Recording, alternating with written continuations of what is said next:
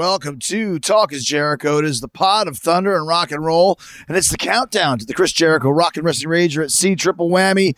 We set sail October 21st. It's been a long time coming, but it's here at last. There are cabins available. Go to chrisjerichocruise.com to book your cabin and come join the fun. If you were on the first two, you know it is the vacation of a lifetime. This time we got Kurt Angle as the guest of honor, Will Ospreay from New Japan Pro Wrestling, Hacksaw Jim Duggan, Rock and Roll Express, Bully Ray is the guest host, along with Brad Williams. Dean Malenko's going to be there, Billy Gunn, and a who's who of AEW talent, including Orange Cassidy, Dr. Britt Baker, DMD, Lance Archer, and Jake Roberts, the Gun Club, Cole Cabana, Will Hobbs, Chris Daniels, Frankie Kazarian, Jamie Hayter, Chris Statlander, so many more to come with another big announcement on Thursday. So come check it out. The lineup is stacked. Medusa is the guest cruise director. Striper is playing Quarantine, Fozzy, Rubik's Cube, Secret Saints, Paradise Kitty, Dave Spivak Project, Crowbot. The list goes on and on and on. Snap up one of the remaining cabins while you can at chrisjerichocruise.com. And tickets for Fozzy's Save the World Tour have been selling out fast as well, coming off double sellouts in Cleveland and Flint, Michigan. And we got a few stops left on this fall tour. FozzyRock.com. All the ticket information. We're in Louisville, Kentucky at Louder Than Life on Sunday. Then September 27th, Indianapolis, Indiana at the Hi-Fi. And the 28th, Harrison, Ohio, which is just outside of Cincinnati. That's the Blue Note. And then the 30th, Nashville at Basement East. The first is in Canton, Georgia at the Action Building. And the rest of the dates follow after that. Go to FozzyRock.com for all ticket and VIP information. There are a few tickets left for some of the shows and a few VIPs left for some of the shows. But the rest are selling out. And speaking of sold out, we sold out Manchester at Club Academy on November 30th as Fozzy returns to the UK. We sold out in Swansea, Wales. We sold out in Nottingham. Looks like London and Glasgow will be next. A few tickets left for those shows. You better get them quickly. There's Newcastle, Liverpool, Chester, Bournemouth, Birmingham. Tickets will be sold very, very quickly. Once again, FozzyRock.com for all information about how you can come join the fun. The rock and roll is back, not just with Fozzy, but Iron Maiden. We had Nico McBrain on a few weeks ago talking about Senjutsu, and now we're going to review the album, a worldwide event, as Maiden albums are. This is their first in 6 years. It came out a few weeks ago. Don't forget to check out the Nico Talk is Jericho. It was hilarious. Nobody tells stories like Nico about the making of the record, but now we're going to really dig into the record after we've had a chance to listen to it a bunch of times and digest it. I got two of my fellow Iron Maiden fanatics to join me today. Brian Slager, the originator of Metal Blade Records and one of the biggest Iron Maiden fans I know since day one. I also got the editor of Metal Hammer, Merlin Alderslade, returns. He discovered Maiden later in their career on the Reunion era, Brave New World in 2000, but he's a huge fan as well. Obviously from England, one of the greatest Iron Maiden-esque names ever, Merlin Alderslade. I mean, come on, that is amazing. They're going to tell you exactly what they think of Senjutsu. We'll break down the songs and the performances. You'll hear how we rank it with some of our favorite classic Maiden records. And between the three of us, we've got some great trivia, behind-the-scenes info, killer stories about Iron Maiden and the Senjutsu record. Here we go. It's the Senjutsu Review with Brian Slager and Merlin Alderslade on Talk is Jericho now.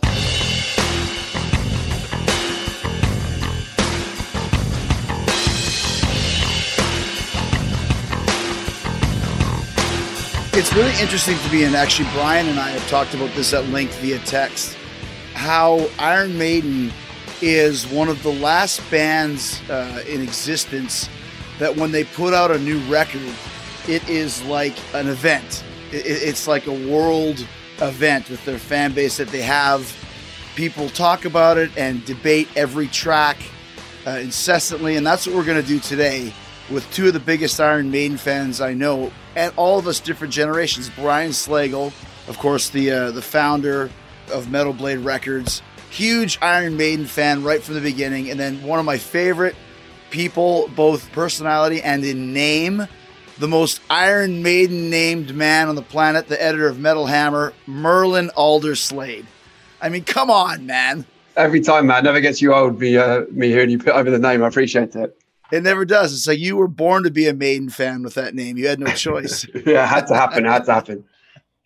But let's just talk about this and we'll get right into it. Brian, You have been a Maiden fan. We've talked about this.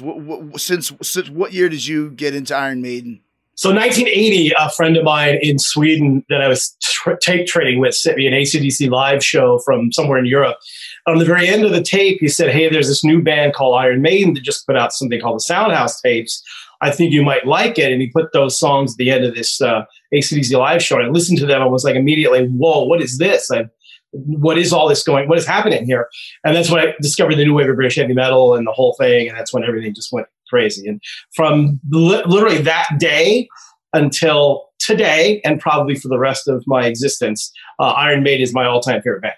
So I got involved 84 Power Slave tour, and growing up in Canada, I was a little bit younger than Brian. And you'd always hear about Number of the Beast and kind of the evil connotations of heavy metal. I remember going to a Ukrainian Catholic camp with my cousins in probably 82. And when the lights went out, someone was playing Number of the Beast with the intro, and all of us just being terrified that the Antichrist was coming to kill us all, Catholics that we were. But I really got into him on the Power Slave record in 1984 when that came out, up until this day. Depending what day you ask me, my favorite band, if it's not Metallica or the Beatles, it's one of those three, kind of the rotating trinity of my favorite heavy metal bands. Now, how about you, Merlin? When did you get into Iron Maiden? I'm feeling like a bit of a Johnny-come-lately to the party, but I actually got into Maiden on Brave New World because I was a child of the new metal generation. So I kind of got into metal on bands like, Korn, Limp Bizkit, System of a Down, Slipknot. Right. And it probably would have been through a copy of Metal Hammer or Kerrang, one of those magazines, that I started reading about this legendary metal band who I'd obviously heard of. I'd heard of Iron Maiden, like they were such a kind of cornerstone of metal already at that point. But I kind of read about how their original singer had come back to the fold and they were releasing this new album and everything else. So I went and picked up Brave New World. That was it. I just went and picked up everything else they've ever done. And I feel kind of fortunate in a way to have come in at a point where, they'd had their classic era. That was their most celebrated era at that point. But I feel like I kind of got to grow up with Maiden in almost like a second golden era, which they've kind of been in ever since, in my opinion. So I'm the same as you two. Like, if Maiden aren't my absolute number one favorite band of all time, thereabouts pretty much on any given day. And that's my point. That's what I love about this. And Brian and I have discussed this, being kind of from from the first iteration of Maiden, which would be from, Iron Maiden up until Virtual 11, let's say the two Blaze Bayley records. Then, of course, when Bruce returns with Brave New World, this is the second, not glory years, but it's the second iteration of Iron Maiden that in a lot of ways has eclipsed the first. And it is cool to me. That's why I wanted to have you, Merlin, because this happened when we did the Aussie Classic Album Clash. We've been here from the start. You came in at the beginning of the reunion, and both iterations, eras is probably the better term. Both eras are just as important. And Brian, I want you to address that, being a tried and true card-carrying member of the first era, but also really understanding what's going on for Iron Maiden in the second era as well. Well, yeah, obviously the band was massively huge in their first incarnation, but with both, Deanno started it all off, of course, and then, Bruce came in and that ignited them onto the next wave. And, that really, for me, that first year kind of ended in 1988 after Son of a Seventh Son, when Adrian left. Even though they put out a couple records after that that had some good stuff on it, but overall weren't like every song was amazing, whereas the other ones kind of were. Right. And then Bruce left, obviously, and that that definitely ended that era. So I was happy when he finally came back because, as a Maiden fan, I kind of lost touch with them. We've talked about, I wasn't really into the Blaze Bayley stuff that much, and Maiden just had gone away. But there was always hope from all of us Maiden fans that at some point, Bruce and Adrian might come back because everybody's still making music. Bruce and Adrian had kind of refound, became friends again, and we're making music again. And I think we all were hopeful that at some point it was going to happen. It kind of would just make sense because, those guys back in Iron Maiden would make the band a lot bigger than they would be. So when that came around, I was very happy. And I liked those records, but it's interesting because when they first started putting out the second era of Bruce and Adrian with Maiden, I liked it, but I wasn't like a huge fan. It's interesting, as time has gone on, I've really warmed up to those records a lot. And then the last album, Book of Souls is like probably in my top Iron Maiden albums of all time. And the Red and the Black's in my top 5 Iron Maiden songs ever. So I've kind of gone back now and listened to a lot of that second era Bruce stuff and really, really liked it. But the amazing thing is, and this is kind of the perfect conversation I have with all the generation skier is they're bigger than they've ever been. I mean, they're headlining stadiums and festivals and doing multiple arena dates all over the world. It's pretty incredible how huge they've become kind of in this second generation now.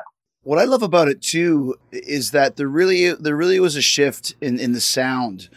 It started in Brave New World, but it's really happened over the last 3 or 4 records to where a lot of old school Maiden fans, and it's mostly guys Brian and I's age, aren't having the new era of Iron Maiden because they're like, the classic Iron Maiden albums were 4-minute songs, 5-minute songs, and it was more compact, and that's Iron Maiden. It's almost like if you're a Rush fan or a Van Halen fan, and it's not the same, but there was a change in Van Halen between 70s Van Halen and 80s Van Halen, 70s Rush and 80s Rush. And there's still guys that go, yeah, Rush lost it at Signals and then Grace Under Pressure and Power Windows. Brian's one of them. I love those eras. I love 80s Kiss. I love the band evolving and changing. And that's exactly what Iron Maiden has done. Yes, they've gone to these longer songs. We'll discuss this later. The prog word doesn't fit for me. It's not prog. It's just longer, more developed songs. That's what they want to do now. But there are the Andy Sneaps of the world, like Maiden sucks. I want the 3-minute, 4-minute anthems. It's not the same band. They have changed to this. If you don't like it, it's not going to switch. Steve is not going to change just because you want Sun and Steel and Trooper and Quest for Fire, et cetera, et cetera. There's 2 separate sounds between these bands. Now, Merlin, you came in on era 2. When you go back and listen to era 1, obviously it's the classic era. Are you seeing those differences as well?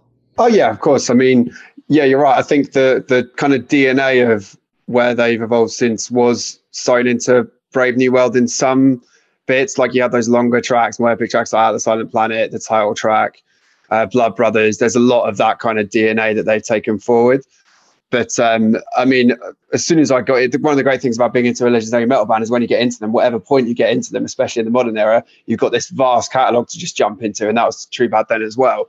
So I kind of jumped in and I picked up like a greatest hits set to start with. And then I just started getting all the older stuff album by album. And yeah, there's a huge difference there. I mean, I absolutely adore the Diano albums. I think they're amazing, but they are a vastly different band to what Maiden are now. And even in those 2 albums, there's a couple of little signs of like Steve's. I mean, you're right. You wouldn't call Maiden a prog metal band, but you'd maybe call them like a progressive heavy metal band. Mm-hmm. And they even had little signs of Steve kind of loving that kind of stuff and looking towards those kind of things way back then. So it's just been a gradual evolution, I think. And I think it's natural for them. I totally get why certain people don't like it. I've got friends around my age, older friends, younger friends who say the same thing. Like, we want classic Maiden. We want 10 5-minute heavy metal bangers. But, if you want that, you can go pick up the last Judas Priest album because that's what they did. It was great. But that's not what Maiden do right now. And I really, I love them for it, to be honest, because I think, as we'll get into, there's so much to dive into with what Maiden produce now. They basically don't give a and that's what I love. They really don't care. Yeah. It's one of the only bands in the world. Metallica's like this too, but they fall under the hammer a little bit more. Maiden can do whatever they want. And the attitude is, we don't care. Most people, 90% of the fans of Iron Maiden, like you mentioned, stadium level, worldwide popularity, follow them for that. And I had a debate with a friend of mine about this. And I was like, listen, dude, you can complain about it and be angry about it, but when they come to town, they're playing in front of 10,000 people. If they're playing the States, or they're playing in front of 20,000 people or 40,000 people, I'm going to be singing along to every word when they play this album in its entirety, because I'm telling you, it's going to happen. They've done it before with Matter of Life and Death. And if you're one of those guys that's going to be there complaining that you're not hearing Number of the Beast, I'm going to be singing to frickin' Senjutsu and to Lost in the Lost World and to Hell on Earth and not giving a shit if you don't like it, because I'm going to love it. And so will all these other people that have become, Maiden aficionados over the last 40 odd years. Well, the new stuff plays really well for me too, because I love long. All my favorite songs are long, epic songs. If you look at my top 5, Yeah. all like 9 to 10, 11 minutes. So I love the long stuff. And obviously, they were kind of one of the first bands to come around and do it. Rhyme of the Ancient Mariner, 13 minutes. Like back then, when that came out, I was like, oh my God, this is so long. Nobody's really done something like that before. So they kind of have been doing it all along. Obviously, not as much as they do now. Like as we'll get in a new record, almost everything on there is like 11 minutes. I love that. Yeah, I know. Like you mentioned, Brian, like if you go back to Iron Maiden, Phantom of the Opera, I think it clocks in at about 7.5 minutes. And I remember that as a kid. Hallowed Be Thy Name is over 7 minutes. And I remember that was one of the cool things that I liked when Metallica first came out was like, oh, they play longer songs like Iron Maiden. We were used to, the epics back then were 7-8 minutes. So we've always been conditioned to the longer tunes. All right, before we get to Senjutsu's production and artwork, let me say that my daughter Cheyenne is enjoying the best sleep of her life. I'm pretty sure it's because of her Helix mattress. And plus, she's a teenager. That's what teens do. But the Helix mattress is helping. She's had the Helix mattress for over a year now, and we've barely been able to get her out of her bed since the mattress arrived, especially on weekends. It's still her favorite possession. I think she's on it more than TikTok. And if you want to sleep like Cheyenne, then you need to get a Helix. Just take the Helix sleep quiz. It's quick and easy. Cheyenne did it in about 2 minutes. The sleep quiz asks you things like, do you sleep on your back, side, or stomach? Do you move around a lot at night? And after you take the quiz, Helix tells you which mattress is perfect for your needs. We got the Moonlight Luxe for Cheyenne. Clearly it's working out well. Helix has a specific mattress for everybody's unique taste. You don't have to take her word for it, though. Helix was awarded the #1 best overall mattress pick of 2019 and 2020 by GQ and Wired magazine. Just go to helixsleep.com/Jericho. Take their 2-minute sleep quiz, and they'll match you to a customized mattress that will give you the best sleep of your life. Helix also has a 10-year warranty, and you get to sleep on the mattress for 100 nights risk-free. They'll even pick it up for you if you don't love it, but trust us, you will love it. And right now, Helix is offering up to $200 off all mattress orders and 2 free pillows at helixsleep.com/Jericho. That's Helix, HELIX, sleep.com/Jericho for up to $200 off. Try it risk-free for 100 nights. helixsleep.com/Jericho. Sleep like Cheyenne and have the best rest of your life with helixsleep.com/Jericho. But let's talk about Senjutsu. And the one thing I want to point out is that Maiden, much like Kiss, have always put out records in the fall. And I'm going to go through all the records that came out in August, September. Power Slave, Somewhere in Time, No Prayer for the Dying, The X Factor, Dance of Death, A Matter of Life and Death, Final Frontier, Book of Souls, and Senjutsu. All came out in August or September of the year, which I thought was kind of a cool little thing, Maiden's got kind of a dark autumn quality to it. So there you go. Yeah, I guess it kind of fits their routine, and that they're not one to kind of to budge on those kind of things. And I mean, you two being in a band, Chris, and being on the label side of stuff, Brian, there's I'm sure there's a lot of reasons around general tour cycles and stuff why they do that as well. So it obviously works for them. Now let's talk about, it's always one of the most, and once again, the last band maybe on the planet where you are so excited as what the cover is going to be. What iteration of Eddie are we going to see? Now we can kind of delve into this. At first we were hearing about Belshazzar's Feast, which is such a great Maiden-esque thing. And I thought for sure, okay, the album's going to be called Belshazzar's Feast and the singles Writing on the Wall, because they had all the little clues online. They really worked it well. And then, of course, they released this giant press release of it's not Belshazzar's Feast, it's Senjutsu, which is what the does that mean? And, of course, it's this imperial, ancient Japanese samurai Eddie. What did you guys think when you first saw that image? What did you think, Brian? I love it. I mean, it's my second favorite Eddie next to Killer's Eddie. Also my favorite Eddie, by the way, Killer's Eddie, the best Eddie. Yeah. That's the best Eddie ever. But the second era of stuff since Derek left, all the covers are good, but some are definitely better than others. But this is one where I think they really, Eddie just looks amazing. And as a samurai, just perfect. All those images are great. And like I said, when I saw the cover, I'm like, oh, this album better be really good because the cover is phenomenal. And it is. Merlin? I loved it. I mean, I think they have dug into the kind of ancient Japanese iconography before. I've seen certain like tour t-shirts and stuff that have kind of done this thing, but in terms of like a main run Eddie, as soon as I saw it, it's almost like, I can't believe they've not done this before, because it's just, it lends itself so well to everything. Like, you can imagine how the stage show is going to look. Like, it's just, he's swinging a samurai sword around. How has this not happened before? My favorite Eddie is the Power Slave Eddie, which I have tattooed there. Nice. I loved, once again, I was so surprised because they did this before. I think it was before Dance of Death. The rumor was that the record was going to be called The Majesty of Gaia, which is something about Earth, like Mother Earth or something. And then it ended up being either Brave New World or Dance of Death, to where they kind of took us like on a wild goose chase. And so when I was expecting Belshazzar's Feast, and then it came out with Senjutsu. Now, I've been to Japan, 60 odd times. I've never heard this word before. But seeing that Eddie, it was like, okay, I love the fact. And Nico told me, he was on Talk is Jericho, and said people were complaining that, they got another black background like Book of Souls. But it's cool because it really focuses in on this, Samurai Eddie, which is just so well done. And if you buy the actual record, when you open it up, the vinyl, there is a huge landscape of a Japanese, ancient city or town with the Senjutsu Eddie just killing everybody. And it's like, this is great.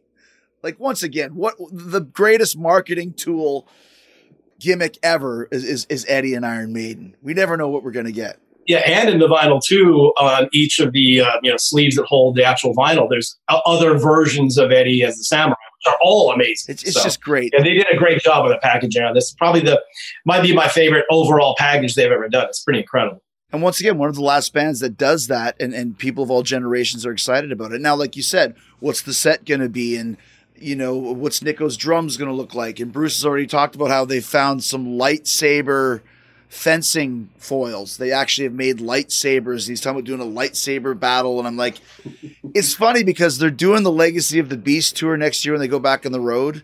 And I'm sure the only reason for that is that Smallwood spent so much money on the production. He's like, I'm not gonna get our money's worth out of this one. Well, and there's a lot of places that they never got to that ended up being canceled, never saw it. So that was my big question: was what are they going to do? They have a new record out, but they haven't finished touring on the Legacy of the Beast. But yeah, I guess they're going to go finish that up first, and then obviously do this tour. And I hope they do what you talked about, Chris, is do the whole album. That would be amazing. I have no doubt about it.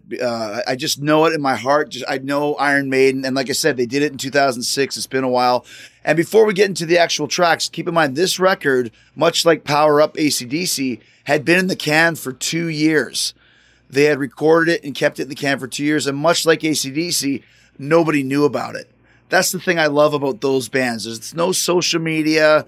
There's no nothing. Steve Harris had the only copy in his safe at his house. Nico was like, Steve goes, have you heard the album, Nick? He's like, no, I haven't heard the fucking album. You're the only one who has the album. How could I have heard it? So that's so classic Iron Maiden. And then one last thing that I'll tell you, I was talking to Brian about this. I'm not sure if you had this too, Merlin. They sent me an advanced link to the album. What I did not know is it was like Mission Impossible. After 2 listens, it just disappeared. Yeah, I had the same thing.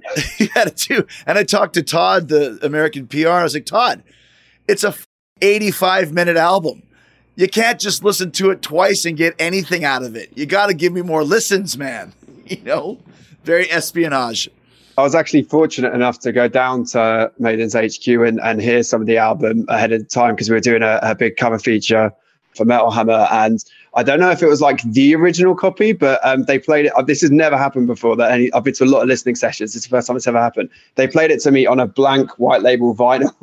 So it's like, it's just so Maiden. Like it's classic, right? I don't know. Again, don't know if it was the only one they had or what was going on, but they just kind of pulled that. Their management team just pulled it out, and I was like, oh my god, this is serious.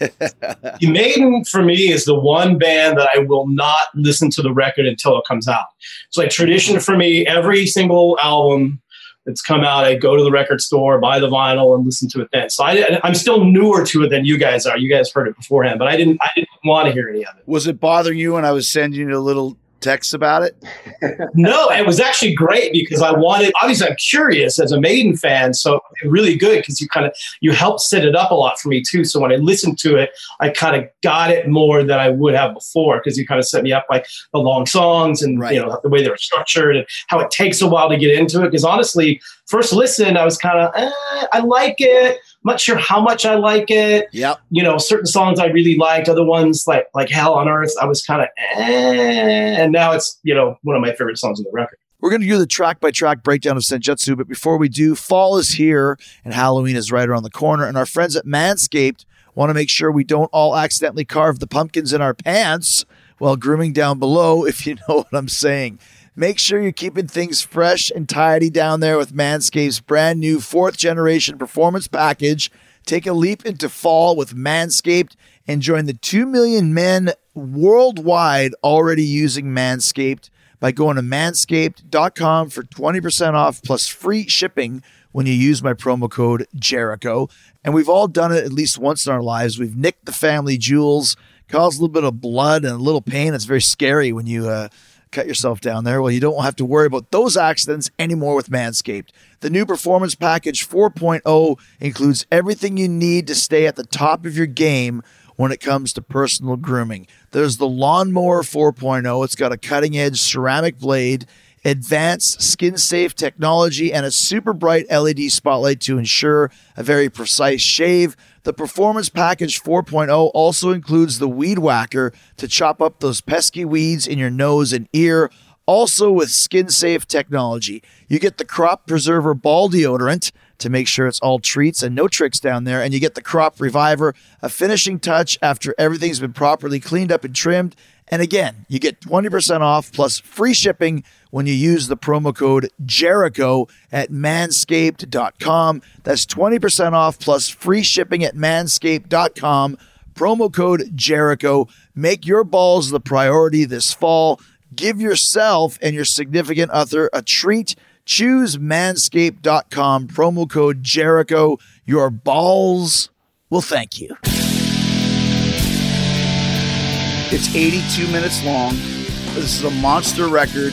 Anybody that's listening to this, it's a grower, not a shower, as we say. Spend some time with it because these songs really come to life, especially the longer ones after 6, 7, 8 listens. So it kicks off with the title track of Senjutsu, which is Japanese for tactics and strategy, which I love because once again, this takes me back to high school where I had to Google it. What does this even mean? Rhyme of the Ancient Mariner. There was no Google then. I had to go to the library and look up in an encyclopedia. What is the Rhyme of the Ancient Mariner? What is this? Senjutsu continues this from a lyrical standpoint. Merlin, what did you think of this when you first heard it? What do you think of it now as an opening track? It was one of the tracks I loved straight away. It was funny actually in our interview with Bruce as well. Bruce actually said he didn't even really know what Senjutsu was either. So it's I think it's one of those things Steve Harris kind of plucked from his vast kind of knowledge and historical interests. But I loved it straight away. I loved those big booming dramatic drums that come in. It's a slightly different flavor for a Maiden intro, although I would probably compare it a little bit thematically, if not stylistically, to the start of If Eternity Should Fail of the Book of Souls. It's all kind of fire and brimstone, Bruce Dickinson giving a really imperious vocal performance. And then what really seals it for me is that first guitar melody that comes in. It's the first time the guitar real kind of soars above Bruce's lyrics. And it just sounds, Maiden do this thing where it's they kind of do the same thing every album. And it just takes you for that one melody to come in and then it hooks you. And they hook you in a kind of almost primordial emotional way that I can't explain. They just got this way of doing it. And so, I love this track. So I thought it was great. I think the chorus is epic. Interesting that you say about them playing the album in full, because I would love to see this track start a show. It just seems tailor-made to start a show, much like, as I said, If Eternity Should Fail would. For me, when I first heard it, once again, there is a lot of different stuff on this record, which is why I really like it. You're expecting Iron Maiden. In the back of my head, it's always Aces High, the classic opener, you know what I mean? Or even Wicker Man had that vibe to it. Yeah. So I'm always expecting something up-tempo, and it's not that. So I remember the first time I heard it, I'm like, oh man, I don't know what I think of this. And then the more I got into it, I love how different it is. I love the fact that the drums are like those Japanese drums, which incidentally is what Metallica was doing on Hardwired. Now That We're Dead, they were doing that breakdown with kind of the Japanese kind of pounding timpani drums. And then it's also a very rare Steve Harris, Adrian Smith track. They don't write a lot together. And to me, like you said, when Bruce starts soaring, it goes down, like it really started to get me. I love this song. I would love to see them open a tour with it, and it's a great album opener. What do you think, Brian? Yeah, I'm like you. I had to Google it too. I'm like, what is this? Because and not as many times you have, but a lot. And I had no idea either. So I looked it up, and it's exactly what you say. But it also was a TV show as well, and it was actually, I think, an English TV show. It was called something else, but it's a jujitsu that involves the use of natural energy. Senjutsu practitioners known as sages learn to draw a natural energy inside their bodies, blending with their chakra. So it's a form of a martial art, is what you're saying? Yeah, sort of. But I guess it was a TV show. I'm guessing that's where Steve wrote the lyrics, obviously. So that must have where it came from. But this song's still growing on me. I like it, and the more I listen to it, the more I like it. As of today, it's probably my least favorite song on the record. That being said, I love every song on the record. So least favorite is still an amazing song. But it's still growing on me. I was like you, Chris, at first. I was like, it's a kind of a weird opener, and it doesn't really kind of just plodding a little bit. But now the more I get into it, you see, again, there's so many layers to all of these songs. You start getting through these layers and like, oh, that's really cool. And I like how that works. So I like it. Getting there. I think the more I listen to it, the more I'll really get into it. Then we go to probably the most Maiden-esque. Like this is not really a record where you're pulling a song to play for somebody that might not know a lot about New Maiden. But if you were going to, Stratego is, the classic Maiden gallop. It's a shorter song. It's, once again, and Brian and I have discussed this, it's a Yannick Gers, Steve Harris song. Yannick, for as much maligned as he still is, anybody that bags it, dude, it's been 20 years. Get over it. He's in the band. He's not going anywhere. He's awesome. His songwriting for the last few Maiden records, like on Book of Souls, my favorite song was Book of Souls, which he wrote. Dance of Death was my favorite song, which he wrote. On this record, both the songs he wrote are very, very much ones that jump to the forefront right away. So this is the one that you want to play for your old school Maiden fan that just wants to hear, Run to the Hills and 22 Acacia Avenue. And this one kind of fits right in with that. And just as a side note, Nico said this was the hardest song on the record for him to play, because keep in mind, he still uses that single bass drum pedal. So it's like, he's almost 70. The fact he's still playing these tunes with one bass drum, it's like, Nico, you can get another one, and he won't do it. So great chorus, great harmony. Bruce sounds awesome on it. The fact it's named after a Milton Bradley board game from the 70s. The B-side Snakes and Ladders is a good tune as well. But overall, it was a good choice for a second single, especially after Writing on the Wall, which we'll talk about next. What did you think of Stratego, Brian? We were texting when it came out. You said, what do you think? And I mean, I instantly, from the first second I heard it, I had goosebumps. It's like classic Maiden. Everything's great. The guitars are great. The lyrics are great. Bruce is singing on the whole record is phenomenal. Here, it's like such a catchy chorus. I listened to it like 10 times in a row when I first heard it, and obviously was in my head for the next week or so until the record came out. So yeah, absolutely love it. Classic Maiden. You're right. Like if anybody complains about, it's not too long, just listen to that song. I mean, that song could be on any 80s era Maiden record, right? Totally stand up. It's a Maiden classic. I love it. It's in my top 3 songs on this record. Yeah, just back what both of you said, really. It's just classic Maiden. It's kind of something, despite the journey they've taken towards more kind of like expansive, longer songs over the past few albums. You want to see these kind of songs still nestled in on there. I think it's a really good palate cleanser as well, because obviously the opening track, as you said, is quite unusual to what we have traditionally grown accustomed to with Maiden openers. The title track's 8.5 minutes long. It's really epic. It's like a mini metal opera just in that first opening track. So it's quite nice for that, the last note of Senjutsu to finish, and then Stratego to just kick in with the dun dun dun dun dun, because you're like, yes, off to the races. I know where I'm at now. So I think it's a really well placed track on this album, and yeah, I love it as well. One of the few tracks that doesn't have an intro to it or something, just kicks right into it. Yeah. And some of that Maiden's done quite a bit lately. They do it a lot on this record. There's a guitar melody line in the background that follows kind of Bruce's vocal, which I think that's kind of a Yannick trademark, but really works well. Then we go to one that Writing on the Wall, which is the classic writing team of Smith and Dickinson, who have written some of the greatest Iron Maiden songs ever. Merlin, what did you think of Writing on the Wall when you first heard it, and what do you think of it now? I'm just trying to think if the song had come out when I heard the record for the first time. I can't remember. But anyway, I think this will go down as an all-time classic Iron Maiden single. This really was the one that took a while for me to get my head around, especially because either I'd heard it as a single or I knew it was going to be a single. I can't remember which way it was. But it was just like, this is the song they're releasing, like in a world where we've had like Wicker Man and, you know, The Trooper and Ace of Hearts and all the rest of it.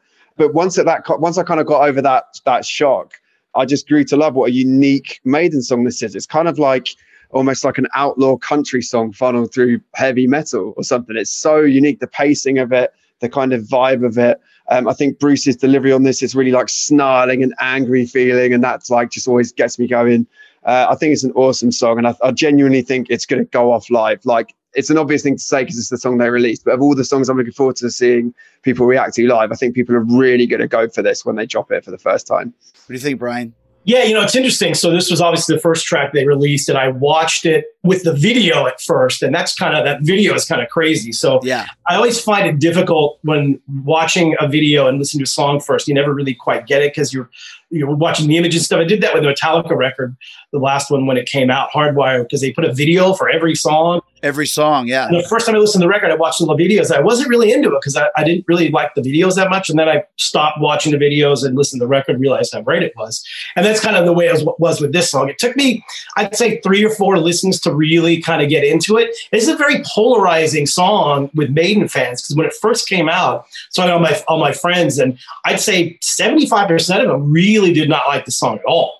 And these are big Maiden fans. And I was like, no, you got to get some, like what you said, Chris, you got to give it some time. It's a really good track. It's a little bit different from Maiden because it kind of has a lot of people said it kind of had a country feel to it, which the guitar is a little-ish of that, but it's still classic Maiden. And yeah, the lyrics are great. I think the lyrics on this whole record are really, really intriguing to me. And I haven't read any articles or seen anything what the guys have said. So you guys probably know more than I do, but I'm really curious about, and if they even, a lot of guys won't say what their lyrics are about, but this definitely feels like one of those end of the world sort of, like the times we're living in obviously are crazy. And it's kind of one of those, if you guys don't figure out, we're all going to not be around too much longer. That's kind of what I got out of it. And yeah, he sings it very angry, which is perfect. I was one of the guys. And first of all, I'm an idiot. I went on Amazon to buy like whatever box set it was, and they ended up sending me the CD, which who the buys CDs anymore? I wanted the album, and I pressed the wrong button, and then I got screwed because there's a booklet about the Writing on the Wall video, and then inside the CD, which is supposed to be the booklet with the lyrics, I got a booklet with the Writing on the Wall video. I got it twice. So I haven't had a chance to read the lyrics yet. So anyways, and then I found out Maiden sending me all the things anyway. So I did not like this song when it first came out. I'm in a text group with Eli Roth, the director, and his brother Gabe, and we were huge Maiden fans, so excited. When it came out, I was like, the actual thing was meh, M-E-H, meh. Like you said, Merlin, this is what they're releasing after 6 years? I remember the only thing that got me was, can you see the writing on the wall? Can you see the writing? I thought, oh, that's kind of interesting. And then I kind of put the song away, and then I kept hearing that little hook in my head. And then it's like, listen to it again. And then it's like, now it's a worm. And now it's like, okay, now I'm getting into it. Like you said, it's just a tremendous tune. I'm not hearing country. What I'm hearing is old school medieval English folk music. It's so funny you say that. I have some of my notes from the first time I heard this album. I just found them, and this is like months back. And I wrote medieval down about 5 times across this album. I think that's a really common theme. That's kind of like medieval campfire ballady thing that's running through a lot of this record. Medieval, and not just in England. There's some medieval Arabic. There's some medieval Japanese. Yep. But this one here, I caught a real folk vibe. Another thing that Rich Ward pointed out, this song is Feel Like Making Love by Bad Company. Down, now. Yeah. And then I started listening from that aspect. It's Adrian's wheelhouse. He loves that 70s kind of bluesy rock. He did a whole record with Richie Kotzen with it, which was really good over the pandemic. So then the floodgates opened, and then it started hitting me to, like you said, this is going to be a huge live song. And I appreciate the fact they put this out first, because on Book of Souls, Speed of Light came out first, which is a 5-minute banger up-tempo Maiden song. I'm glad they didn't do that. I'm glad they went a little bit different because it caught us off guard, and that's what Maiden is best at. It wasn't the standard, what are you expecting? It was like, no. And also, too, Steve Harris is all over this album. This is, I think, the only song he didn't have something to do with. It also shows how cool Steve is to go, there's 2 songs, Brian? That's Steve did? There's 2 Smith Dickinson songs. Oh, that's right. Actually, there's 3. Oh, yeah, you're right. There's 3. The fact that Steve went, that's the one, just shows how much Steve Harris loves Iron Maiden, not just his version. He loves the whole band, and I thought that's really cool. By the way, a little tip. Do you have an iPhone, Chris? Or I do. So if you buy the record on iTunes, you can listen to it and the lyrics come up as it's playing. Oh, cool. I've been doing that. Like I've had to fly a bit lately, and I'll just basically that's what I do during the flight. I just listen to the record and the lyrics come up. It's awesome. That's great. So coming up, we have Lost in a Lost World, the first of Steve Harris's 4 10-minute plus songs on the album. 4 of them. We'll talk about that, but first I want to offer up this tip to all you business owners out there. Indeed.com/Jericho. If you're looking for the perfect employee to help make your business successful, you need Indeed.com/Jericho, the job site that makes hiring super simple. Just attract, interview, and hire. In fact, with Indeed, you can do all of your hiring in one place, even interviewing. Don't just hope your perfect candidate will find out. Indeed's hiring tools help you cut through the noise to hire faster and smarter. Indeed Instant Match provides a list of quality candidates whose resumes are on Indeed the moment you post a sponsored job. Use Indeed assessments to help make sure you find candidates with the skills that you need. Indeed Assessments has 135 skills tests to choose from to help make sure you're finding applications from people with the skills you need. Join more than 3 million businesses worldwide that use Indeed to hire great talent fast. Get started right now with a $75 sponsored job credit to upgrade your job post at Indeed.com/Jericho. Get a $75 credit at Indeed.com/Jericho. That's Indeed.com/Jericho. Offer valid through September 30th. Terms and conditions apply.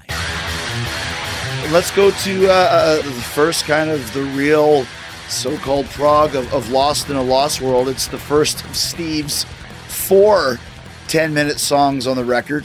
Oh, sorry, it's a shorter one at 9 minutes and 30 seconds. It's basically punk rock. I'll start with this one. It's interesting because I'm reading a lot of their comments, and Bruce keeps mentioning like Moody Blues and Led Zeppelin, and it does kind of have an intro with kind of a Moody Blues type thing, but once again, like if you listen to Iron Maiden, the first record, like you've listened to a song like Strange World, that's kind of like, it's not proggy because it's not long, but it's very different to what Iron Maiden really is. And I think people forget about that era where they had those kind of Remember Tomorrows and they had the Purgatories where there was some kind of weird shit going on. This one, it was a real grower for me. I did not like it until one day I did. Because there's elements of Afraid to Shoot Strangers in it. It's got the famous main of like, and I'm like, I've heard this 1,000 times, but you know what? It's all right. It's okay. That's Maiden's thing. That's Nico's beat. And it really grew on me. And I really, really liked the beginning, kind of like they said, the Moody Blues type thing. I think Bruce's singing on it is great. I love the vibe of it too. Once again, like Merlin just said, it is really kind of a palate cleanser as to the tunes that we've heard prior to it. Yeah, I agree with most of that. I like this song a lot. It's kind of like, it is a classic Steve Harris epic. I actually forgot until I just looked back at my notes that this one was nearly 10 minutes as well, because obviously there's the 3 super long ones at the end. Yeah. I forgot there was another one dropped right in the middle of the album. Bruce's voice is really good on it. I love the opening. It's really atmospheric and a slightly different vibe to what Maiden tend to do with their song openers. It loses me a little bit in the chorus because I think it takes you on this really enthralling, emotional journey, which Maiden do a lot. They, it's quite a common Maiden trope, but it kind of hammers you with this kind of clunky repeat song title in the chorus over and over again, like Lost in a Lost World, da da da da da da, and it's just kind of, it loses me a little bit there.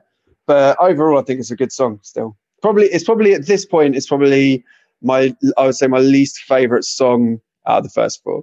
Just to add to that, I kind of agree. I think the only thing with, and they use Kevin Shirley again as the producer, And people are like, why do you use Kevin Shirley? And Bruce even said, we're a very hard band to work with. We do things our way and we don't give a shit. And this song could have used probably a little editing, but it's Iron Maiden in 2021. They don't really care about that. So, Brian, what do you think? Yeah, so I'm going to disagree with you guys. This is actually one of my favorite tracks off the record. It's not in my top 3, but it's probably in my top 5. And when I first heard the record, this was the song that really jumped out at me. I'm like, oh, I really love this song. Really? See, I like the dun-dun-dun-dun, and I like this singing the chorus over and over again. Like Seven Son of a Seven Sons is one of my favorite songs ever. And, he says it like 4 million times, but I love that. Fair point, well made. Yeah, so this might have felt the most familiar to me. Maybe that's why it jumped out so much the first time I listened to the record. But yeah, on first album listen, this was my favorite song. And I still really, really like it too. And I do a couple things I will say. I do agree that as great as this album is, a little bit of editing in a couple of songs would work a little bit for me. We'll get to that later. And yeah, Kevin Shirley, nice guy. I'm not a big fan of his production, but really Steve Harris is producing these records and Kevin's just twisting the knobs basically. Right. But I know he has a lot of input in as well because you've got a lot of strong personalities in that band that you got to deal with. So it's, similar to Metallica. It's like, it's tough to make it work. But I'm not a huge fan of his productions. I have several producer friends of mine that can't even listen to the records because we don't like the way they sound. I'm not that way. A little upgrade on the production on this one because I felt after I listened to this record a couple of times, I went back on vinyl and listened to Book of Souls because I really love Book of Souls.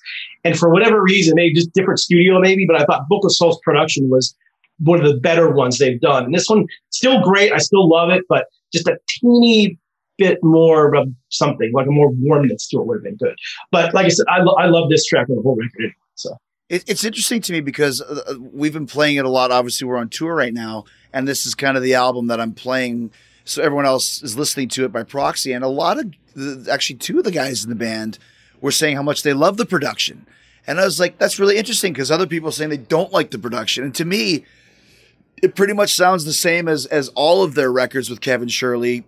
They kind of have that sound. I mean, Nico's snare drum is a little bit kind of dull to some, but like I said, like Billy Gray, our guitar player, is like the production on this is amazing. So it seems to be a little bit of just your personal preference, I guess. Yep. We move on now to the shortest song on the record, Days of Future Past, another Bruce and Adrian song. Brian, why don't you continue and tell us about this one? Yeah, another one. Like those 2, on first listen, those 2 back to back, Lost and Lost World and Days of Future Past really came out to me because very classic Maiden, just like Strategio is as well. It's a very classic Maiden, very classic Dickinson Smith song. And Bruce, again, sounds amazing.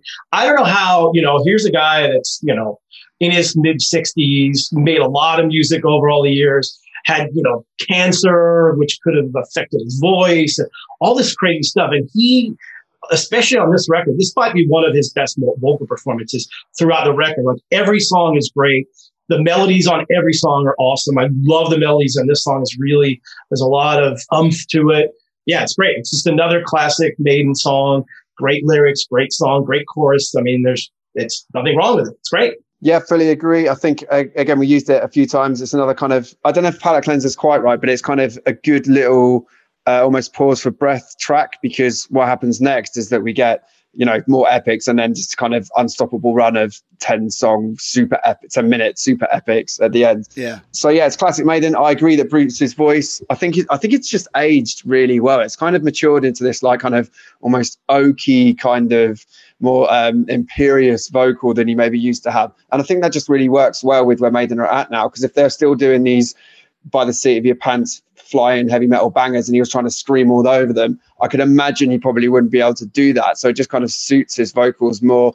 I mean, he can still do a lot of that actually if you see him live, but I think the way his voice has evolved has pivoted really nicely with the way Maiden's music in general has evolved. And yeah, I think this is as close to a standard Maiden track as you'll get on an album like this, but it's still better than 99% of metal bands, so that's fine with me. I kind of I'm on the same wavelength as you are, Merlin. And Bruce, by the way, if you listen to something, I went back and listened to Number Beast, the album the other day, just to hear, obviously completely different voice. You listen to him on Invaders, and Prisoner and all that. He is the air raid siren. Now he's matured. He reminds me a lot of Dio in the last few records Dio did. He's still got the power, but it's a little bit more of a warmer, smoother voice. he picks his moments. If you see him live, he has the one scream that he does, which fits Number of the Beast, and it fits Rhyme of the Ancient Mariner, whatever. He needs that one high scream. He's done a great job of really keeping control of that, especially like you said, after throat cancer, which when I spoke to him 5 years ago, said that his saliva glands had been affected, which as a singer is very important. When you get dry mouth, it's hard to keep that up, but he's done a great job of that. Days of Future Past to me is probably my least favorite song on the record so far. And the reason why I say that is because I just find it a little bit stock, as Lars would say. It reminds me a lot of Death or Glory from Book of Souls, or Fallen Angel, Mercenary from Brave New World, and that they are the 4-minute models of a Maiden song, but they don't grab me. And maybe I just haven't discovered it yet. It just hasn't come through. I just was always expecting a little bit from Adrian, more of a 2 minutes to midnight, and he's got more punchier riffs, and this one doesn't have that for me. But I'm glad it's there because, once again, it's a 4-minute song where people can go, these songs are too long. Okay, well, here's a 4-minute banger, a little bit more. Maybe this is your Maiden. I just find on this record it doesn't live up to the 10-minute tunes, man. I'm a sucker for them. And that goes to Time Machine, which is another Yannick Steve composition. And this is one that really stood out to me right off the bat.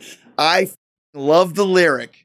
Have I ever told you about my time machine? I love that lyric. It's like, we've known each other for a while. Have I ever tell you about my time machine? It's classic, like, kind of mischievous Bruce, isn't it? You can imagine him prancing around the stage in some kind of like Doc Brown, like kind of like lab coat or something. Do you know what I mean? Have I ever told you about my time machine? I was like, oh, I'm in right away. The melody is really cool. It's a very kind of, it's happy almost. And then it goes to that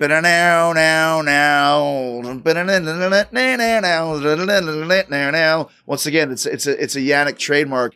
There's another great time change in it. And this to me reminds me of an 80s Maiden song, in that this would be like an album closer on Somewhere in Time, or on Number of the Beast, let's say, or Peace of Mind, where To Tame a Land was 7.5. And, Alexander the Great was just over 8. This one here is the long epic of the 80s Maiden album.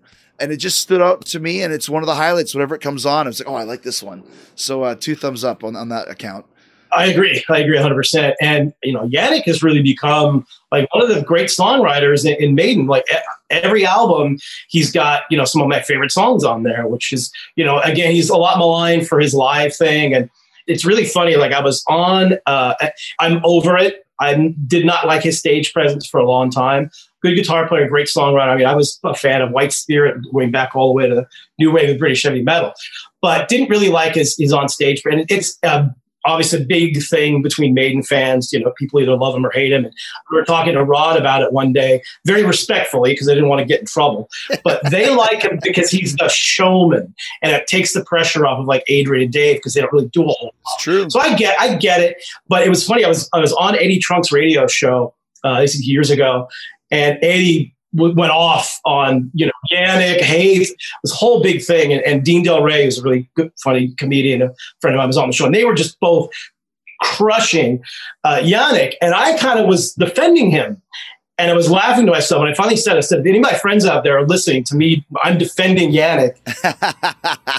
I would turn my back when he plays the lead on Hallowed Be Thy Name, which is the greatest song ever written of all time. When he plays the lead and destroys it, I have to turn my back and put my fingers in my ears. It's like, drives me crazy. I was like, the guy that played the lead is standing 5 feet away. Why can't he play the lead? But right. I don't know. I guess Adrian doesn't want to do it. But anyway, that being said, Yannick is a phenomenal songwriter. This is another classic Maiden song. You're exactly right, Chris. This would easily fit on any of those 80s Maiden records as the last song.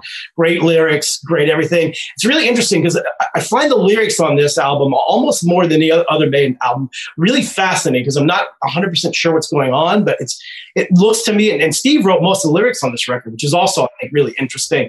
And it seems like the whole album, this is the first of the songs where it's a very reflective, I don't want to say ending, but there's some finality to things on there. And it's almost like his time machine is just his life, his great, what all the things he's seen. He kind of talks about that. I'd be curious to see if I'm reading it right or if I'm just reading it wrong. I don't know, but phenomenal song. Everything about it's great. Love it. Merle? I agree. There's a lot of the sense of a band taking stock of themselves and a stock of the world around them. I feel there's a lot of apocalyptic imagery across this album as well. But yeah, I think the song's great. In terms of Yannick's like place in the band, I mean, I kind of feel like whatever people think, it just wouldn't be an Iron Maiden show if Yannick wasn't there smashing Eddie in the bollocks with his guitar. Do you know what I mean? Like, it's such a key part of the show now. As strange as it would be, I would really miss him if he wasn't there now. Yeah. And there were times when I would go to shows and I always sit on the other side so I can kind of put him out of my sight line. But now I would kind of miss him. I agree with what you said earlier, Chris. I think he's contributed some great songs over the years. I think this is a good song. The first time I did hear the I am not a free, not that, but the first time I heard that, have I ever told you about the time machine? I was a bit like, oh, this is, you know, sometimes Maiden just really toe the line into daftness. But the rest of the song builds up so much in the way that only they can, that I think they totally get away with it. And at first I was a bit on the fence about this track, but I've really grown to like it now. They do have a little bit of an element of daftness, as you said, or we would say cheesiness in the States, totally documented during the Book of Souls tour. I think during the song Book of Souls, when the Mayan Eddie comes out and Bruce tears out his heart, and it's literally like a stuffed animal heart. And it looks so bad. He throws in the crowd, people just fighting each other for him. Like, only Maiden can get away with that. Well, no offense, Merlin, but they are English. So there is that English humor in there too. Exactly. We do it better than anyone. Come on. That's true. Also, just so you know, Brian, about the leads, Adrian said to me that he never really liked playing the fast Ritchie Blackmore leads like in Moonchild. There's a lot of that in Halloween the Name. He says Yannick loves it. And he said, and I love this, he said Yannick is better at it than me. I would rather have Yannick play it than me. I'd rather do my solos. So that was Adrian's point. They're the get-along gang now, man. I know. That's the problem with Adrian. He's so humble. He's like so nice. One of the greatest guitar players ever, and he's such a humble, nice guy. It's like, play the lead, damn it. All right, Darkest Hour is up next, and I'll start us off on that one. After this quick reminder from our friends at NHTSA, it can be a little frustrating, especially if you're in a hurry or running late, to find yourself at a railway crossing waiting for a train. And if the signals are going and the train's not even there yet, you may feel tempted to try and sneak across the tracks. Well, here's some advice. Don't. Ever. To the naked eye, trains often appear to be further away and moving slower than they are, but they can't stop quickly. Even if the engineer hits the emergency brakes right away, it can take a train over a mile to stop. Think about that, over 1 mile to stop. And by that time, it's too late, and the result is a potentially deadly crash. The point is, you can't know how quickly the train will arrive. The train can't stop quickly. Even if it sees you, it could end in disaster. If the signals are on, the train is on its way, and you just need to remember one thing. Stop, because trains can't. Then we go to another one that's deceptively long, 7 minutes and 20 seconds, Darkest Hour, which is Adrian and Bruce, again, their final song on the record. And somebody had a great point on one of the reviews I read. He said, do we really need a song about Winston Churchill in 2021? And I would say no, unless it's Iron Maiden, in which case, what else are they going to write about? Duh. This one was not a favorite of mine when I first heard it, for the same reasons why I told you I didn't like Senjutsu. I was expecting... I always want 2 minutes to midnight. I'm stuck in that. Once I got out of my own way, this is a great song. It's probably the first official Maiden ballad that I can remember since Strange World and Remember Tomorrow. I know they had one on the Virtual 11 album, Como Estás, Amigo, but we won't even talk about that. I think it's a great chorus. I think Bruce sings it great once again. It's the saying that Merlin used. It's a great palate cleanser once again, because after this one, there's no fucking letting go, dude. You got 35 minutes of Steve Harris epic. So definitely crept up on me to where I really, really dig this song now. And once again, I think live it would go over really well because it is something different for Iron Maiden. Yeah, I think that I probably said almost exactly what that review said in terms of when I saw that it was a song about Winston Churchill by Iron Maiden in 2021, I felt a bit like, I couldn't say it better than that review did. Like, do I need this in my life in 2021? You know, the conversation about Winston Churchill's legacy is a little more nuanced and layered now than it was when we could all just jump around and to Aces High with the Winston Churchill speech at the start of it many years ago. But, you know, it takes a slightly interesting look at Churchill. It talks about the conflicted man he was, I guess. So that's quite an interesting kind of point of view that Bruce has taken on this track. And musically, I think it's a really, really good song. It's again, I know it's about a very specific person and subject in time, but it feels like some of these lyrics and themes could be from the band or just Evergreen in general, when Bruce talks about my black dog has its day and all this kind of stuff, you kind of think, oh, how much of the band's own kind of mental state and situation and worldview is going into this. But you just never know with a band like Maiden. You just have to completely project all that. So I find it a really interesting song. It wouldn't rank as one of my favorites on the album, but that's no real insult given the caliber of some of the other stuff on here. Yeah, I think the one reason why it takes really everybody a little bit to get into this record, my first impression when I listened to it is it's probably the most mellow Iron Maiden record. Yeah. Not a lot of fast stuff on it. There's a lot of mellowness to it. But now that I listen to it more, I get into it, I really like that because now there's a lot of contrasting, which we'll talk about a lot more in the next 3 songs. Where this is one thing I love about Rammstein, which makes them so heavy, is they'll play just unbelievably heavy riffs. Then it'll be this really soft little, keyboard part, and then bam, they hit you in the head, and that makes it so heavy. And there's a lot of this on this record. And this song in particular was one where when I first heard it, I go, wow, this is really mellow. Like you said, it's almost like a power ballad. And I liked it, but it took me, again, a few listens to really, really wrap my head around it, really get into it because of it's very different from Maiden. Like you said, Chris, it's kind of power balladish, I guess. But like almost every song on this record, there's great choruses. The lyrics are great. When you peel away everything, there's so many really cool parts of this song that I really like. And even though it's kind of mellow, it's super heavy in parts too. So yeah, I said, like with everything on this record, I really like it. And it is one of those songs where the more you listen to it, you get so caught up in these last 3 incredible epic Harris songs, you kind of forget about this song, but it is a nice little warm up to what's coming ahead. Well, and like you just said, Brian, heavy doesn't necessarily mean thing that should not be. Like there's a heaviness to this album. As you guys know, I'm a big X Factor fan. I really get what Steve was going through when he wrote that. And it's much like Pink Floyd for me. I'm not a Pink Floyd guy unless I'm in the mood, and then I can really listen to it and I feel the whole ethereal emotion. It's getting a little bit deep for a Maiden album, but this album has that to where it's not like be quick or be dead fast, but it's more like just, and we'll talk about the next 3 songs. It's almost trance-like in a way, which I really like now, especially maybe if I was 21 years old, I wouldn't get it as much. But now at 50, I can really understand Estranged by Guns N' Roses, for example. Hated it when it first came out. Now it's the best fucking Guns N' Roses song. I just get it. And I feel the same way about this record, especially now as we go into the 3 epics that close out the record. 35 minutes of just Steve Harris. If you don't like Steve's modern writing, you're not going to like it at first because they all have 2-minute intros and 2-minute outros, which is what he started doing on X Factor, and he's been doing it ever since. Death of the Celts starts, and I told Brian, this one reminds me kind of a modern version of Klansman. Yep. I just love Death of the Celts as a title once again. Had to Google what the Celts were. I was still, it definitely decided the debate of whether it's Celtic Frost or Celtic Frost, so I finally know that. This one, the middle section, I told Brian, this is my favorite Maiden middle section since Seventh Son of a Seventh Son, the song middle section. This playing goes in a Dream Theater category. You talked earlier about Yannick. There's 3-part guitar harmonies along with the bass of just like, and there's like 8 parts to it. And I'm like, I feel bad for them when they have to learn this because I guarantee none of them really know how it goes. They probably played it in sections and just forgot about it for 2 years. They're going to have to sit down going, what the hell did we do here? Just a tremendous song for me. Like if I was going to play something for my Muso friends from this record, I would play this and at the 5-minute mark go, okay, now listen to the masters take over. What do you think, Merlin? I agree. I think it's a brilliant song. I thought, it kind of lends itself because of the Celts thing and Klansman. So it already was slightly in my mind, but musically as well, instantly Klansman came to mind, which is one of my very favorite Blaze tracks. I was so happy when they brought that back into the set for the Legacy of the Beast tour.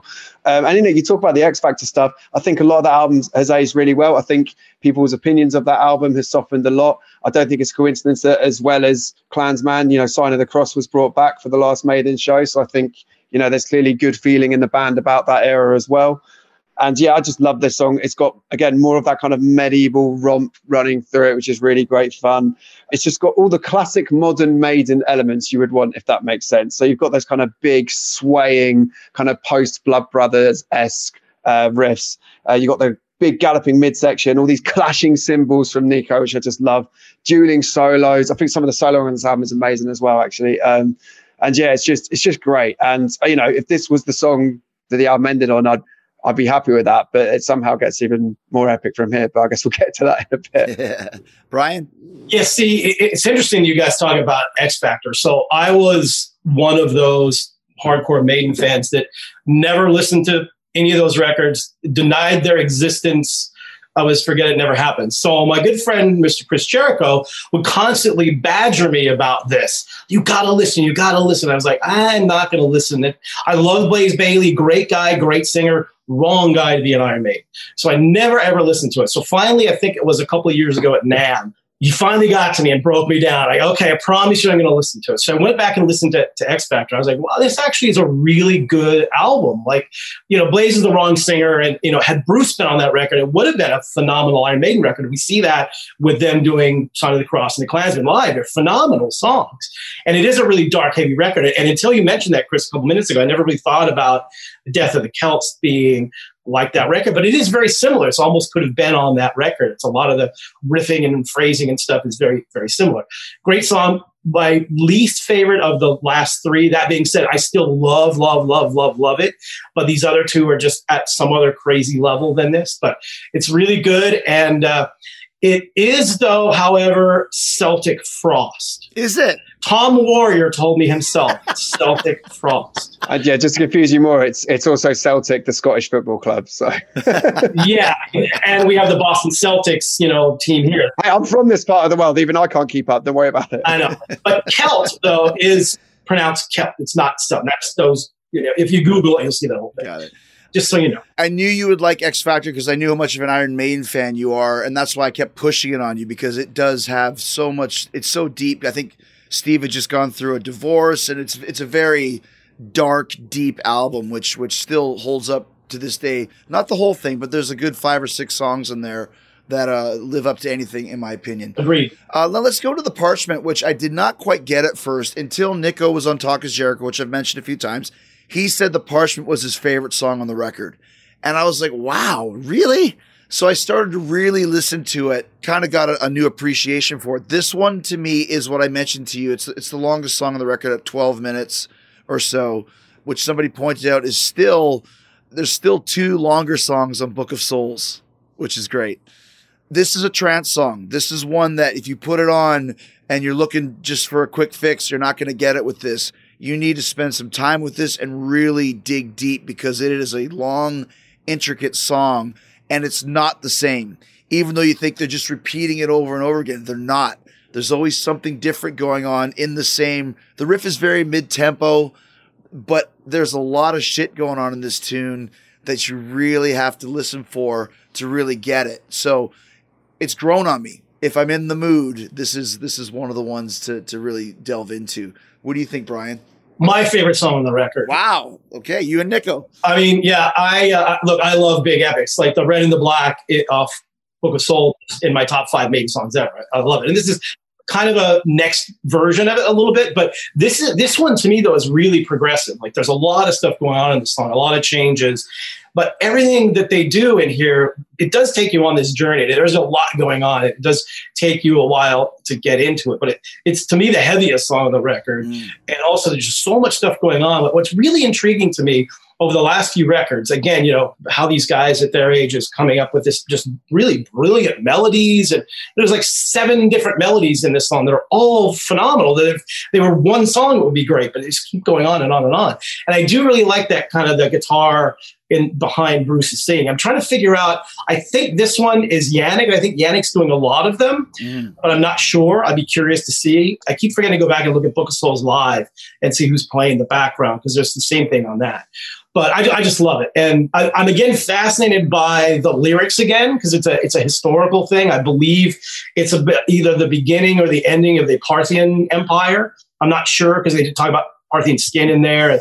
I'm just, Oh, we all know about the end of the Apartheid Empire. We all know. Like, I talk about that all the time. Yeah, right. But for the lyrics are just so in depth, and to me, especially Steve's lyrics, seem more personal than before. Even though he's talking about, who knows, history or battles or whatever it is, it seems a little bit more personal, which I find to be really, really fascinating. But I just love this song. I think it's phenomenal. It's, again, a classic long Maiden song that could have come out in 1988. It wouldn't sound weird if we would have come out then as opposed to 2021, which again is just a tribute to how a band like this, even though we're all Maiden fans, we're kind of biased. Like, there are not very many bands at this stage in their career making records at such a high level. I mean, you could say Metallica as well with the last album there too. Yeah. It's just amazing to me. And that's why, we get into this argument about, well, where are the next headliners coming from? Look, until these older bands stop playing at some crazy high level, it's going to take a while for people to unseat them. You're right. Yeah, it's just an epic, and I kind of feel like it's indicative of the whole album in the sense that you're right, Chris. You need to be in a certain mind frame to engage with this song, but I kind of feel like that about Maiden albums now. Like, I can't see myself really just quickly sticking on any of these songs for one listen. Every time I want to hear this album, I want to sit and listen to it in full from start to end, because it really feels like a journey. And again, some of those really kind of introspective, quite emotional lyrics where, even though this is one of the things that make Maiden so unique, even though most of their shtick is kind of historical, fantastical, heavy metal, gung-ho fun and games, the melodies they weave into this stuff and some of the lyrics they kind of hide under there really pull at your heartstrings, and they really hit you in an emotional way that you maybe wouldn't expect. I mean, there's a lyric on here when he says something along the lines of, "I'm heading for the afterlife, meet me there," or something like that. And you just hear that come out and it just gives you goosebumps, because you don't quite know what he's getting at. You don't know if it's just tied to the theme of the song. You don't know if it's a grander, deeper thing that Steve's saying there. This song, out of all of them, I think took me the longest to click with, not because I necessarily didn't like it. There's just so much going on that I was just like, I'm just not going to be able to get my head around this for a few listens. And it's probably only even really recently that it's really clicked to the point where I absolutely love it now. Then we come to the album's final track, Hell on Earth, the final in the Harris trilogy of epics. And once again, I think if Maiden continues another 2 years, 5 years, I think 50 years from now, true Iron Maiden fans will be discussing the trilogy on Senjutsu, about just how epic these three songs were, because they've never done anything like this before. Why don't you start off with Hell on Earth, Brian, and let us know what you think. Yeah, so this would be my favorite song on the record, had it not be for the 2.5 minute long intro. I don't mind these intros. I get it. I understand it. I love the melody there, but I could use about 40 seconds less of it, and then it might be my favorite song on the record. That being said, everything else in the song is 100% phenomenal, epic, amazing, incredible. Steve Harris at his finest. Also, it's a little bit of a different Steve Harris epic song. Like most of it, like The Parchment is kind of the classic, one. This is different. It has all these waves, and that's why I really like it, because it starts off mellow, and then it gets heavy, then it gets mellow again for a bit, then it gets really heavy again. So it's like this kind of roller coaster ride that you don't really see with a lot of stuff he does. Again, the melodies and the guitar playing, I have to say, we haven't talked about this yet, but the lead playing on this record is incredible. Yeah. All three of these guys are on their A game. And like The Parchment is a great example where each guy's playing at least two leads in that song. They're phenomenal leads. They're like these guys, again, they're in their 60s and they're playing at this high level. It's the same with this song, where there's just amazing leads, and all the melodic turns that are in here are just kind of mind-blowing because it's so great. And again, lyrically, this is, Merlin mentioned emotional. This is a really emotional song for me. The first couple listens, it almost brought me to tears. Just the way it's flowing and what he's talking about, it's really intriguing. It's almost like an ode to, his life, and talking about the afterlife, and I'm following the light again. And, meet me on the other side. It's really very personal lyrics from Steve Harris, which you don't really hear a lot. I could be reading it wrong, but that's kind of where I feel. It feels like, maybe he's found religion again, and, all this kind of personal stuff going on in it, which makes it very emotional, and obviously talking about what's going on in Hell on Earth, and, kids and armies and all this sort of stuff. It's a really, really interesting song. And it feels, to me at least, like it's kind of more of a modern day sort of talking about, as opposed to what they normally historically. Yeah. But yeah, it's an incredible song. And Chris said something, we were texting, that if this is the last Iron Maiden album ever, this would be the perfect song to end it. And I hope it's not, but you're exactly right. Yeah, I agree. I found this song, like Brian said, I kind of said it earlier, but I found this song enormously emotional. And the kind of love in anger, life in danger refrain that he's just crying out at the end, I was just like, wow, this is really like impactful and strong. And I don't quite know why, but I just know that it is. And that's, again, is what Maiden are really good at. And I do think there's, we don't know this for a fact, but I do think there's a lot of introspective songwriting here. I do think it is a band taking stock of their own place in this world and their own kind of mortality, maybe. The song itself, I just think is brilliant. The long intro doesn't bother me too much. I can see why after having just had a 12-minute and 40-second song beforehand, it could be a bit much for some. But for me, again, it's almost, I'm going to use the term again, it's almost like a little bit of a palate cleanser because you need a recovery period after the Parchment because it's such an epic. And I think that intro kind of allows you to do that while it slowly kind of drags you under the waves of this next song. Fair enough. But I do get what you're saying as well, Brian. Absolutely. And yeah, I just think it builds and builds and builds into one of the most emotionally compelling climaxes to any Maiden song or album I've ever heard, actually. And it's mad that this band is still doing this to all of us kind of 40 plus years after they first kind of turned up. I think, Merlin, just to add to that, and just to say what Brian was talking about, one thing I also love, and this is just, once again, you're not going to have this again. You're talking about the 3 guitar players playing all those leads on all these songs. And we know which one is which. You can tell. Dave Murray has had the fucking greatest tone since day one. You know Adrian's style, and you know Yannick's style. And it's like, that's what I love. Like, how many bands, there's 3 players, oh, that's Yannick, that's Adrian, that's Dave. I think during the course of this conversation, I've realized, much like Metallica, and then Brian, it's the same for you because you were there from the start with Metallica. And you too, Merlin, even though you came in a little bit later. We grew up with these bands.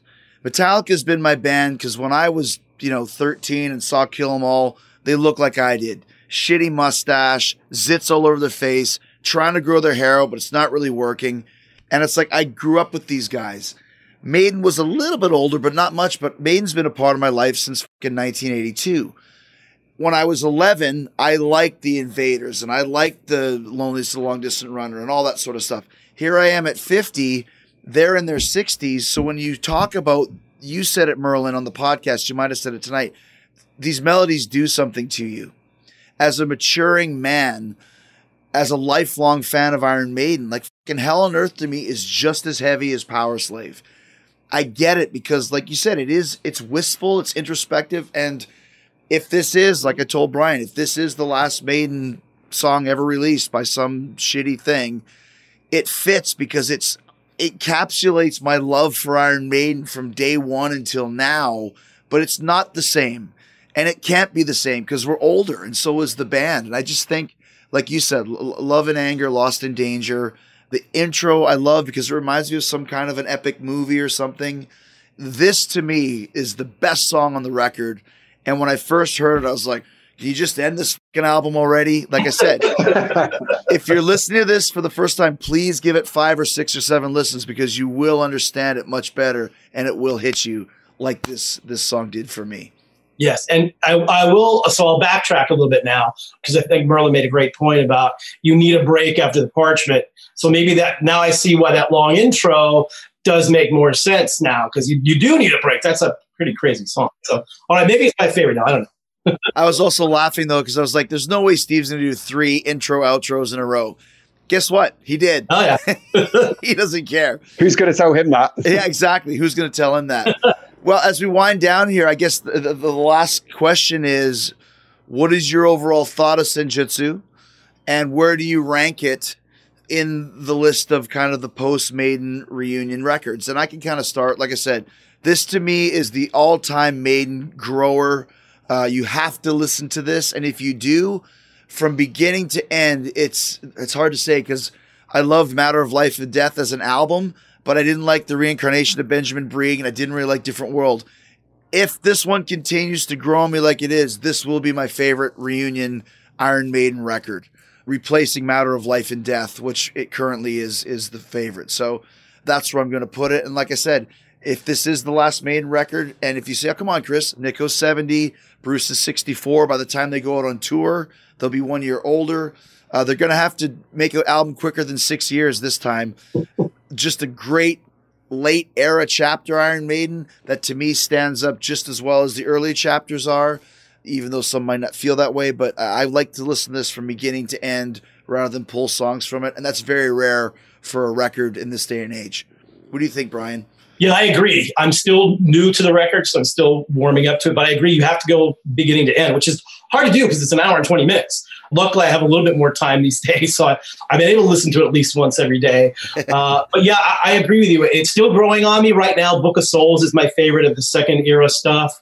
And while I still think that there are a couple songs on Book of Souls that I like better than anything on this record, though, is more consistent. Every song on this record is really good. Yeah. And I can't say that about Book of Souls. I like all the secondary Maiden albums, but Book of Souls is my favorite one. But this one, I'm with you. I think if I listen to this more, which I obviously will, in 2 or 3 weeks, this might surpass Book of Souls as being my favorite second era Maiden albums. And, it certainly is up there compared to the early stuff too. And I love the fact, because I remember when Somewhere in Time, Power Slave, and Seven Son came out, all those records took a while to get into because there's a lot going on, especially in the 80s. And you weren't hearing that sort of stuff. Nobody's doing what they were doing back then. So I remember it took a lot of listens to really kind of grasp and get into that sort of stuff. Even Peace of Mind as well. This is the first Maiden record where I've really felt that was, I like it more every time I listen to it, which is a great thing. And I agree. I think it's a top-level Iron Maiden album, probably going to end up my favorite of the second era, and certainly, one of the better Maiden albums ever at a time when I didn't really expect it, especially after Writing on the Wall. I was like, it's good. But, after such a big, epic, amazing album like Book of Souls, it's like, I got to follow that up. And here we are talking about it being amazing. Merlin? Oh, I'm going to quickly say first that I am probably a bit compromised by my relationship with Brave New World because it was the first Maiden album I came to. And I think that's always going to sit top of the podium in my heart for that. And I do think objectively it stands up to any classic Maiden album as well. But I think this album kind of feels like the climax of a journey that started probably on a matter of life and death. I think it's very telling that we've kind of referenced that album as well. Yeah. Because I felt like that was a real step towards the Maiden that they have become now. And I feel like this is the climax of that. And I feel like it's the most successful attempt by, I guess, Steve, beyond anyone else, to really represent what Iron Maiden are in the modern era. And I think it's the album that has the most kind of emotional journey through it. I don't know, The Red and the Black, I'm with Brian, is really one of my favorite Maiden songs ever. I don't know if there's a single song I'd quite put next to that, but as an album, I definitely think overall it's better than Book of Souls. And I think those last 3 songs especially, you said it, Chris, I think they're going to go down as something that Maiden fans will pore over for a long time. I mean, Brian, I know you're saying you're still warming to the album. We've been lucky enough to have it a bit longer, and I'm still warming to it. Like every time I listen to this thing, there's something new somewhere that I go, oh my God, I didn't even catch that. I didn't notice that lyric. I didn't quite hear that melody the first time. I've listened to it twice today. Even just having this conversation makes me want to go listen to it again right now. So yeah, I think it's an amazing, amazing piece of work, and it deserves to be given the time by Maiden fans, old and new, to really delve into, because it's not just going to be a one and done listen for people. Well, once again, guys, thank you for doing this. And I just love once again, different generations, different parts of the country, and united by Iron Maiden. So hopefully we'll get a chance to all experience it together when they go back on tour. There will be a Senjutsu tour where they play the whole album in its entirety, and people will be going absolutely mental for it, and we'll be in the front row singing along, I'm sure. Well, at least 3 of us will be. Yeah. You know that. Thank you, guys. Thanks, Chris. Thanks, Merlin. Good to see you guys. Thank you, Chris. Good to see you. Thank you. You too, man.